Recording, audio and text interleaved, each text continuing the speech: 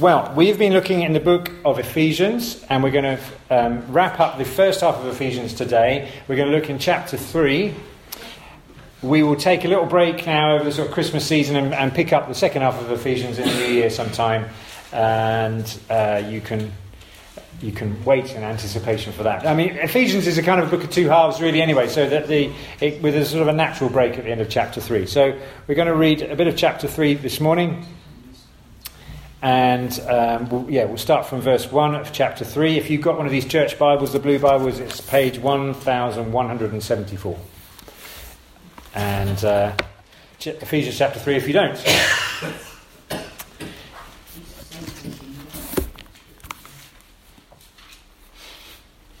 For this reason, I, Paul, the prisoner of Christ Jesus, for the sake of you Gentiles.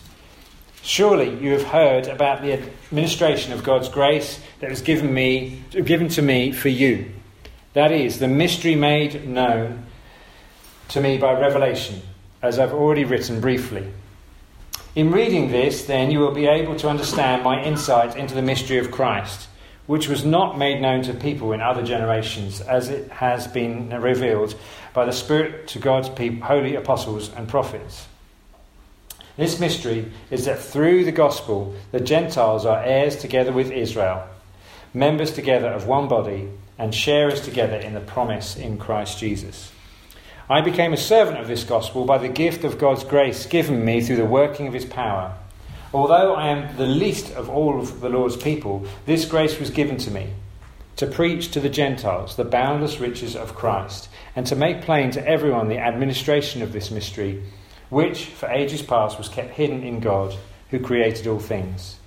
His intent was that now, through the church, the manifold wisdom of God should be made known to the rulers and authorities in heavenly realms, according to his eternal purpose, that he accomplished in Christ Jesus our Lord. In him, and through faith in him, we may approach God with freedom and confidence.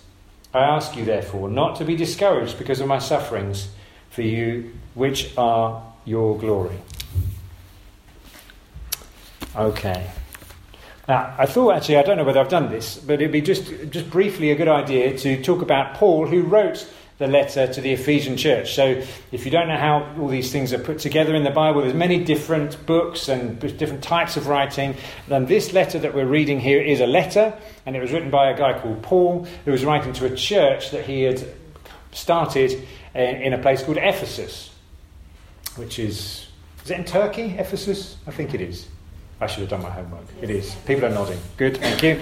And so Paul, who wrote this letter, before he wrote this letter, and his upbringing he was what the Bible talks about as a Pharisee. He was a Jewish sort of teacher, and he was a real Pharisee of the Pharisees. He was kind of like top of his game.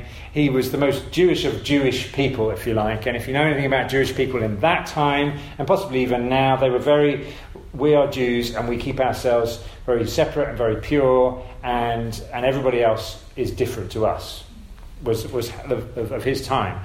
And now he knew his stuff, he knew his Bible inside out and back to front, and he was a teacher of the Jewish scriptures. And when the church started, so after Jesus died and the church started up in various places, actually Paul was somebody who went out to go and destroy the church. He was persecuting the church.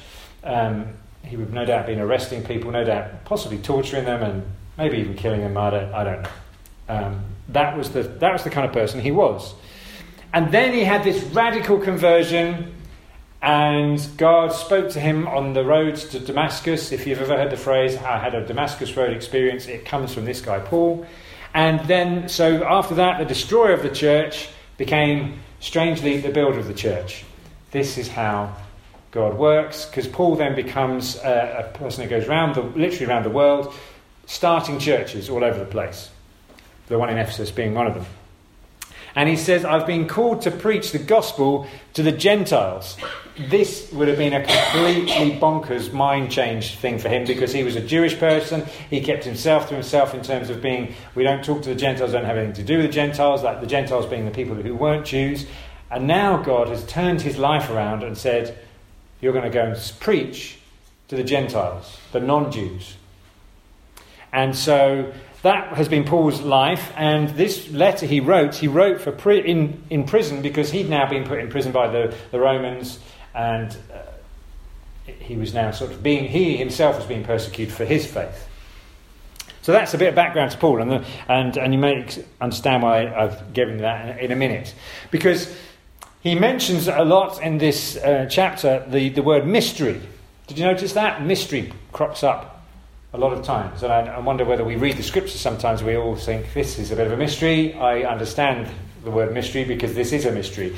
So let me just talk a little bit about the word mystery. Actually, the word mystery here in the scripture doesn't mean, it's a real mystery where I've put my keys, or it's a mystery is a whodunit, or maybe like it's a mystery what's at the bottom of the ocean because nobody really knows. Yeah, that kind of mystery. It's not a mystery so much like that. It's a mystery in the scripture. A mystery is something where there has been a truth that has been hidden for some reason, for God's reason, for a period of time, and now God has revealed it, and he's brought it to light. And Paul is talking about this mystery, and he's had this mystery revealed to him, and he's still amazed about it, to the fact that he keeps talking about it even now. And he's marvelling at how God's story, which he thought he knew, bear in mind he's a Jewish teacher and he knew all this stuff, the story has taken a twist that he hadn't realised. And this mystery has been awakened to him. And he suddenly thought, oh my goodness, God was writing God's story a different way. And a good storyteller's like that, right? I'm reading a book with Abby at the moment, and it's called The Explorer. It's about some children who get lost in the rainforest in the Amazon, and they meet this man who's also kind of like he just lives in the jungle on his own. And the question is, are the children going to make it home? And is this man going to help them? Those are the kind of things that are going on. And so Abby said to me, just as I'm closing the book a couple of nights ago, she said, there's real kind of like, you can see here the cogs whirring. How's this story going to pan out? Is this man going to help them, or are they going to go it alone, or are they going to be stuck in the jungle? She's kind of working out the story, and that's the thing about a good story, isn't it? It leaves you thinking, and then when an unexpected turn happens in the story, you're kind of like, oh right, okay. Didn't expect that one, because I'm going to guess that maybe none of those things are going to pan out, and that the story will take a different direction because it's a good story, and that's good storytelling. And this is how God, he keeps us transfixed with his word and his story. He's unfolding his story, and there's an unexpected twist. And so Paul talks about this unexpected twist, this mystery, which he's already spoken about in chapter 2. And the mystery for him is that the Gentiles, the non-Jews, are now, through Jesus, part of the family of God's people. And that's such a mystery for him, because he is a Jew of the Jews, and up to him, he's been reading this story and knowing that God's people are the Jewish people, and that's why we keep ourselves holy, that's why we keep ourselves separate and pure. And now he's got to get his head around the idea that actually God is saving the Gentiles and bringing them into relationship with him. Now that's one thing, okay, but now he's also not only just saving the Gentiles, he's bringing the Gentiles into the same family as the Jews. Now that may not be like a big deal for us, but it was a big deal for him. He was just, this is a huge mystery. It's brought them into one family. And, I wonder whether that would have been a struggle for Paul. Because he probably could have thought, yeah, okay, God, you can do what you want with that lot out there, as long as it doesn't have to involve us lot in here. Yeah, great, do some good work out there, but don't bring them in here. But actually, Paul is going, this is unbelievable. He's saving the Gentiles and bringing them into this family, and now we're one. So you get the sense as you're reading this that Paul, even though this revelation, this mystery was unveiled to him quite a few years ago, he's still kind of going, this is crazy. This is amazing. This is bonkers. This is bamboozling. Bigger than his brain can take in. Would have changed his world. And this big part of this story is actually that Paul finds himself part of the story. The big sort of surprise to him is he finds himself part of the story. He's found himself, having been a destroyer of the church, as I mentioned earlier, he's now found himself becoming now one of the foundational builders of the early church. And so the gospel for Paul isn't something that just has happened to him. If you notice, it's happening through him. Do you see that? So Paul has been changed by the gospel. His life has been rescued from darkness to light. But within that, then God is using Paul to bring light into the darkness. Yeah. So the gospel is working in him, but also the gospel is working through him. Does that make sense? Yeah. And so, if you look in verse 2, it says, "Surely you've heard about the administration of God's grace that was given to me for you." Yeah? The grace of God was given to him for the church. So, the gospel story isn't just a story that Paul heard about thinking, wow, that's an amazing story. This is just, wow, this has changed the way I think about God. Yes, but also this story now, God has said to Paul, right, I've got you now, and now I'm bringing you into this drama. You're not just going to watch it from like you're watching a TV program or a film. I'm going to bring you into the drama. You're on stage now, and you're playing your part in this story. And Paul says at the beginning, he says, surely you've heard about my story. And another translation, he says, I assume you've heard of my story. And maybe these people in the Ephesian church, they would have heard it. But maybe it was a bit presumptuous. Maybe they hadn't heard it, and that's why I just wanted to give you a bit of background before we read this. But then he goes on, he starts to talk about it in verse 7. He says, I've become a servant of the gospel, or a minister of the gospel. He's entered into this drama. How has he become a servant? How? By the working of God's grace. It's not, and God's power. It's not his doing. And Paul says in verse 8, even though I'm the least of all the saints. So Paul counts himself as the least of God's people. Grace was given to me, he says, to preach to the Gentiles about the boundless riches of Christ, to make the mystery plain, that the Jews and the Gentiles are now joined as one and have free access to God. So Paul sees himself as the least. Get this. What do we think in the church? Paul is probably, apart from Jesus in the New Testament, who's Paul? He's probably up there, right? He's Mr. Big. But Paul sees himself as the least. He had a low opinion of himself. Now, there are two types of low opinion of ourselves. There's a good one and a bad one. I think many people have a low opinion of themselves, which is low self-esteem. And they're kind of, I'm just little me. And it's pretty draining. It's pretty paralysing because they don't think anything of themselves and they can't do anything. And they think, okay. This is not this. All right, this is a godly humility that recognises that actually in my emptiness, God can work. And God does work. All right? And I think if we have a low self-esteem of ourselves, you're in a good place in one way. Because if you're empty, God can use you. If you are full of yourself, he can't. If it's all about me, Richard, if we had this sort of on the front of the church, we say the King's Church, actually, and then in brackets. No, actually we put the Richard's Church in brackets, small font, the King's Church. Then it's all about me. We're not going to get very far. But we put in big letters, don't we? The King's Church. And I empty myself every day, I hope, that he may fill me to use me. That's the way we should live. And if we do that, then great things can happen. And even so, Paul talks about his sufferings later on in verse 13. He says, even these sufferings are part of the story. Even when I've got to my lowest, these are part of the story. Don't be discouraged by when I'm suffering, he says, because actually this is for your glory. So there's a summary here of Paul's interaction with the gospel. Paul has been transformed by God, and now he's being used by God. And so he's become part of the story. And it got me thinking about how the gospel of Jesus works in me. in my story. I just want to tell you a bit of my story. My interaction with the gospel, my part in the drama. And I could say to you, I assume you've heard of my story. I mean, I've been here 15 years now. Surely you've heard my story. It's not my story, it's how God has worked his story in me. And if not, I'm just going to share a little bit of that with you. Is that okay? Just because I wonder whether, I don't know how well you know it. Yeah, Keith's known me a long time. I don't know whether he knows all of these things. Well, so I'm going to tell you, Keith. So you may know I was brought up in a family, a very stable family in Ashford. And we went to church pretty much every week. We went to a very traditional church.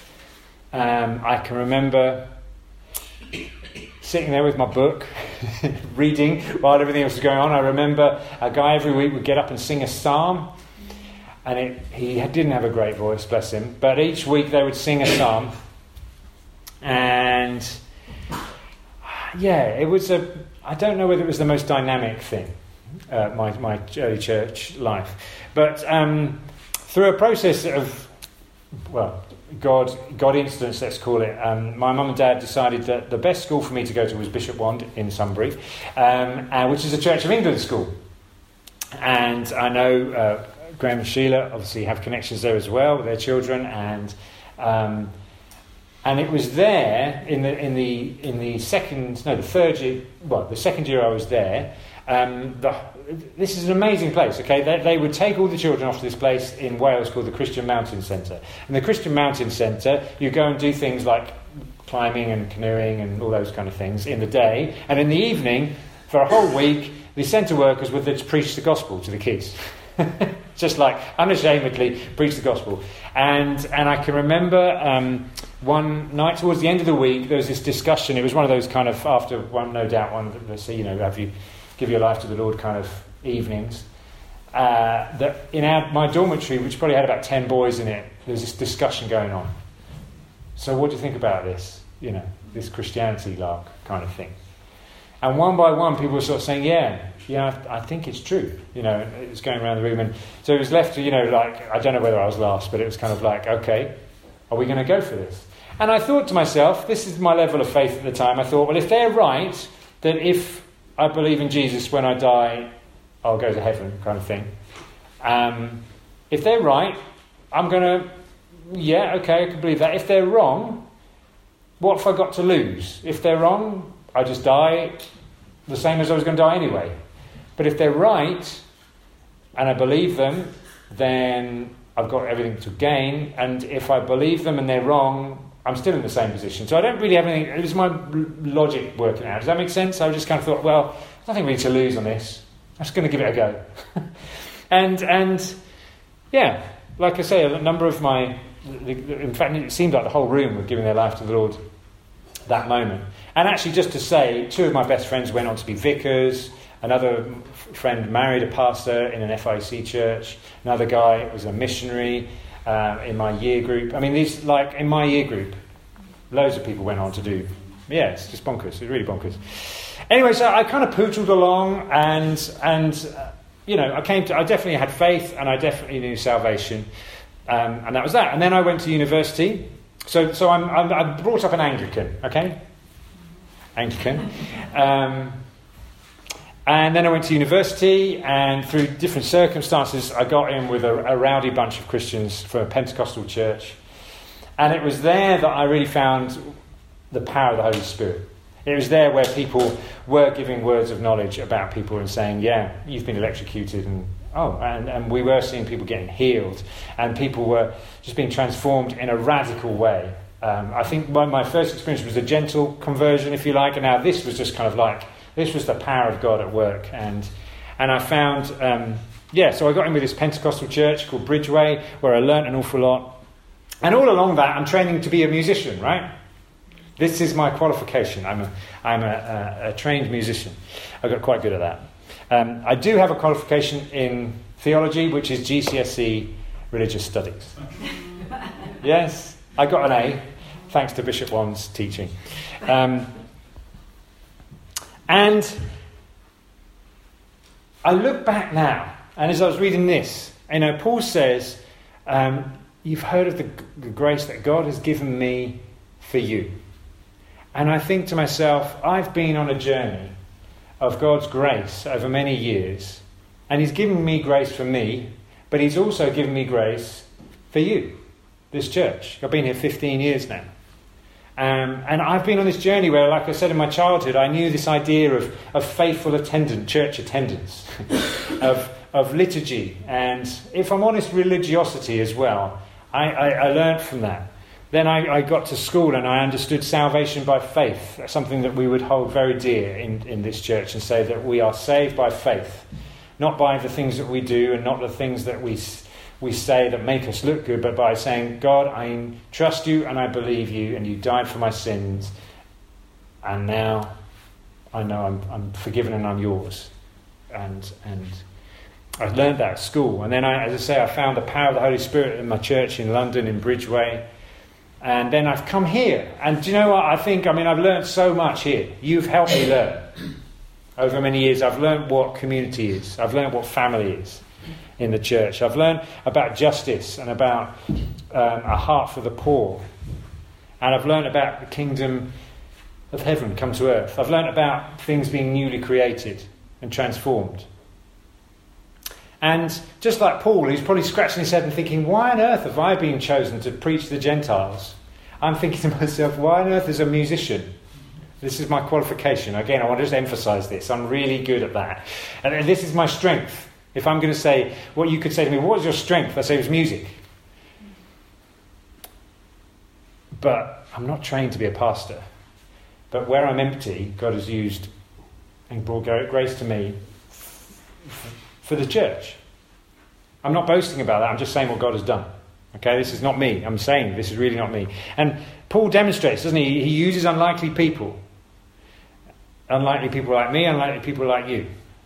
He's transformed me and used me to be who I am in this church. And so I've been thinking back. Paul probably could think, oh, now I know why I know this about in the Old Testament. Now I can teach this to the Gentiles. But I'm just thinking, same for me, if you look on my CD shelf, did I mention I'm a musician? You will find a very eclectic mix of music. Some people are into jazz, I'm into jazz. Some people are into classical music, I'm into classical music. Some people are into Bulgarian folk singing, I'm into Bulgarian folk singing. I'm into African sort of Latin. I've got quite a broad selection, and I'm thinking, well, this is interesting, because this is just the type of person I am, because I don't know if you've noticed, but I like to pinch bits of different church traditions as well. So I like to bring a bit of Pentecostal this, and a bit of Celtic this, and a bit of Anglican that, and a bit of FIEC this, even, and a bit of Baptist that, And the reason is because I want us to grow, and I want to grow, and I want us to grow as a church, to be a church. And I don't mind. And I want to be, as a musician, I like having those influences. As a teacher, I like us to know these things so that we grow as church. Does that make sense? I have a desire. When I was young, somebody asked me, just as kind of leaving school, said, what do you want to do? And I said, I just want to be able to speak to people through my music. Lovely. It's a bit pretentious and arty, but that's the way it was. And God has taken that desire and He used it to speak to people through my preaching. I can remember there was a time in between when I was at university, when I would come home, I kind of got a little bit frustrated with my traditional Anglican church, and I would go and find other churches to go to in the holidays. And one of them was Witton Vineyard. I don't know if you've ever visited Witton Vineyard. And they were just experiencing a moment of real growth. And so there were lots of visitors at the time, so I wasn't... Anyway, so they were praying for me. And this guy, and at the time I was doing a study in lip fatigue in brass playing. That's how nerdy I was. I was looking at the muscular lip fatigue in a brass player's lips as they play. Yep, that's the kind of thing I did. Everyone's, whoa. And the guy praying for me at the time was praying, he said, and now in his mind, he's praying that I would be a preacher. He said, and he didn't know anything about me. He said, anoint this guy's, and he didn't say mouth or words, he said lips. It really made me chuckle, because I'm thinking, I'm really struggling with lips at the moment. Anyway, my lips were anointed. There was a double meaning to that prayer. He didn't know at the time. I was laughing my head off, literally. I did explain to him afterwards. But God has anointed my lips. Not for me, but for others, right? He's given me a heart to shepherd people. I really am an introverted person. Daniel and I talk about this. Daniel's not very well today, but he likes his own space. I like my own space. Give me an option. I'd like to be shut in a practice room and play my tuba, or out on the road on my bike on my own. I like that. But God somehow has given me a heart for people, to shepherd people. And my desire is that we all grow and move forward and grow closer to God. That's something God's done in me. I'm not prone to speaking about myself, by the way. I'm just telling you that this is what God has done in me, just as Paul has done what God has done in Paul's life. It's what Jesus has done.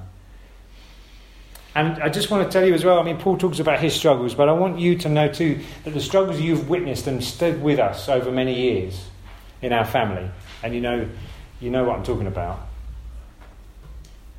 God uses those for his glory, for our glory in the church. And so that's how the gospel worked in Paul, but also the gospel worked through Paul, right? The gospel has worked in me, but it's also working through me. Now, we're not all Paul and we're not all called to be pastors, but I want you to be aware that this is Jesus. And he works in you, but he also works through you. And you might be already thinking, but I'm just little old me. Anyone feeling that? God can't use me. I'm just me. Well, if you are thinking that, then you're the perfect kind of person, because Paul was just the least of God's people. And we all have a part in revealing the mystery of God. And did you know that? Did you know what that is? That grace has been given to me, and grace has been given to you. Grace has been given to me for me, but also grace has been given to me for you, for the church. Grace has been given to you for the people around you. You have a part to play. You are part of the drama. You're part of the story. And so I want you to start thinking, well, how? I had to do some reflecting on this myself. How has grace worked in you to work, in the church around you? Think to yourself, who do you love now that you would or could not have loved before? Because if you can answer that question, then you know that God is working in you and he's working through you. What kind of truth can you declare now that you couldn't before? It's interesting, last week when Ruth was speaking about the people in Turkey and Iran who are getting converted as teenagers, and then almost immediately they're speaking and preaching the word of truth. They hear a word of truth and they start speaking it. Why does God speak to us truth? So that we would know it, but also that we can then declare it. So think to yourself, what truth do I know now that I didn't know before? What hope can I share now that I couldn't have shared before?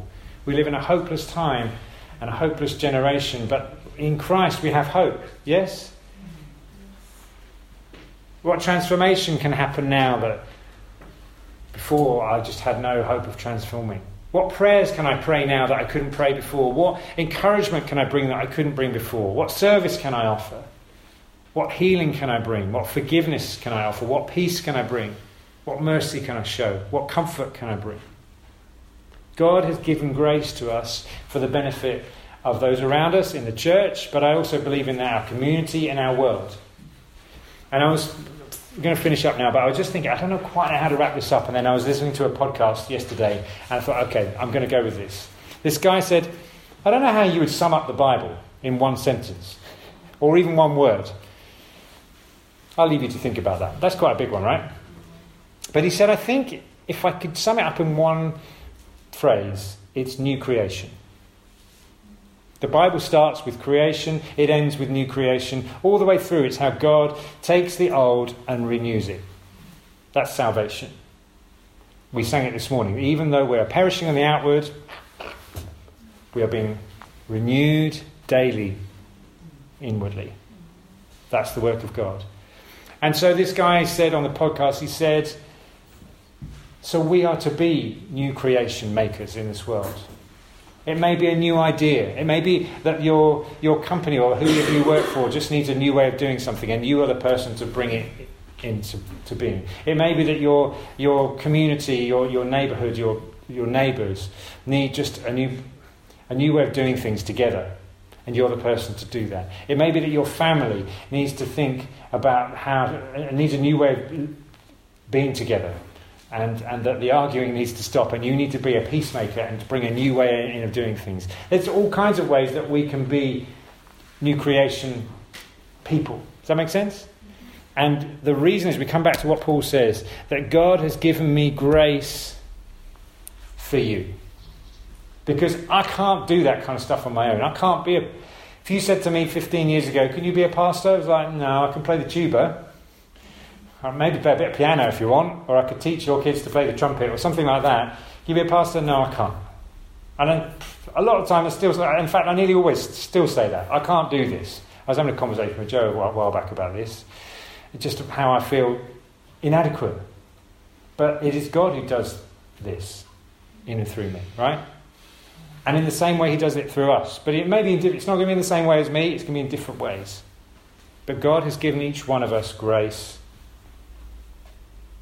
for those around us. Anyone struggle with that? I'm just wondering. Yeah, we okay. Well, I think we need to pray now, because that is going to be the struggle, isn't it? So let's pray.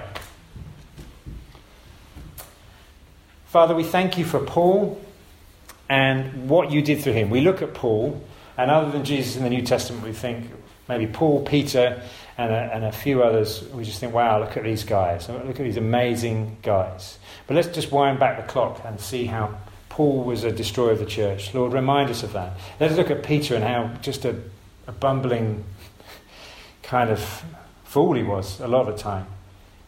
But yet you used Peter and Paul empty. You filled them and you gave them grace. And we thank you for that. We thank you for the benefit that we have through Paul, Peter, and other apostles and disciples in the early church. But I pray right now for each one of us here that we would know that grace has been given to us through Jesus Christ, for us, but also for those around us.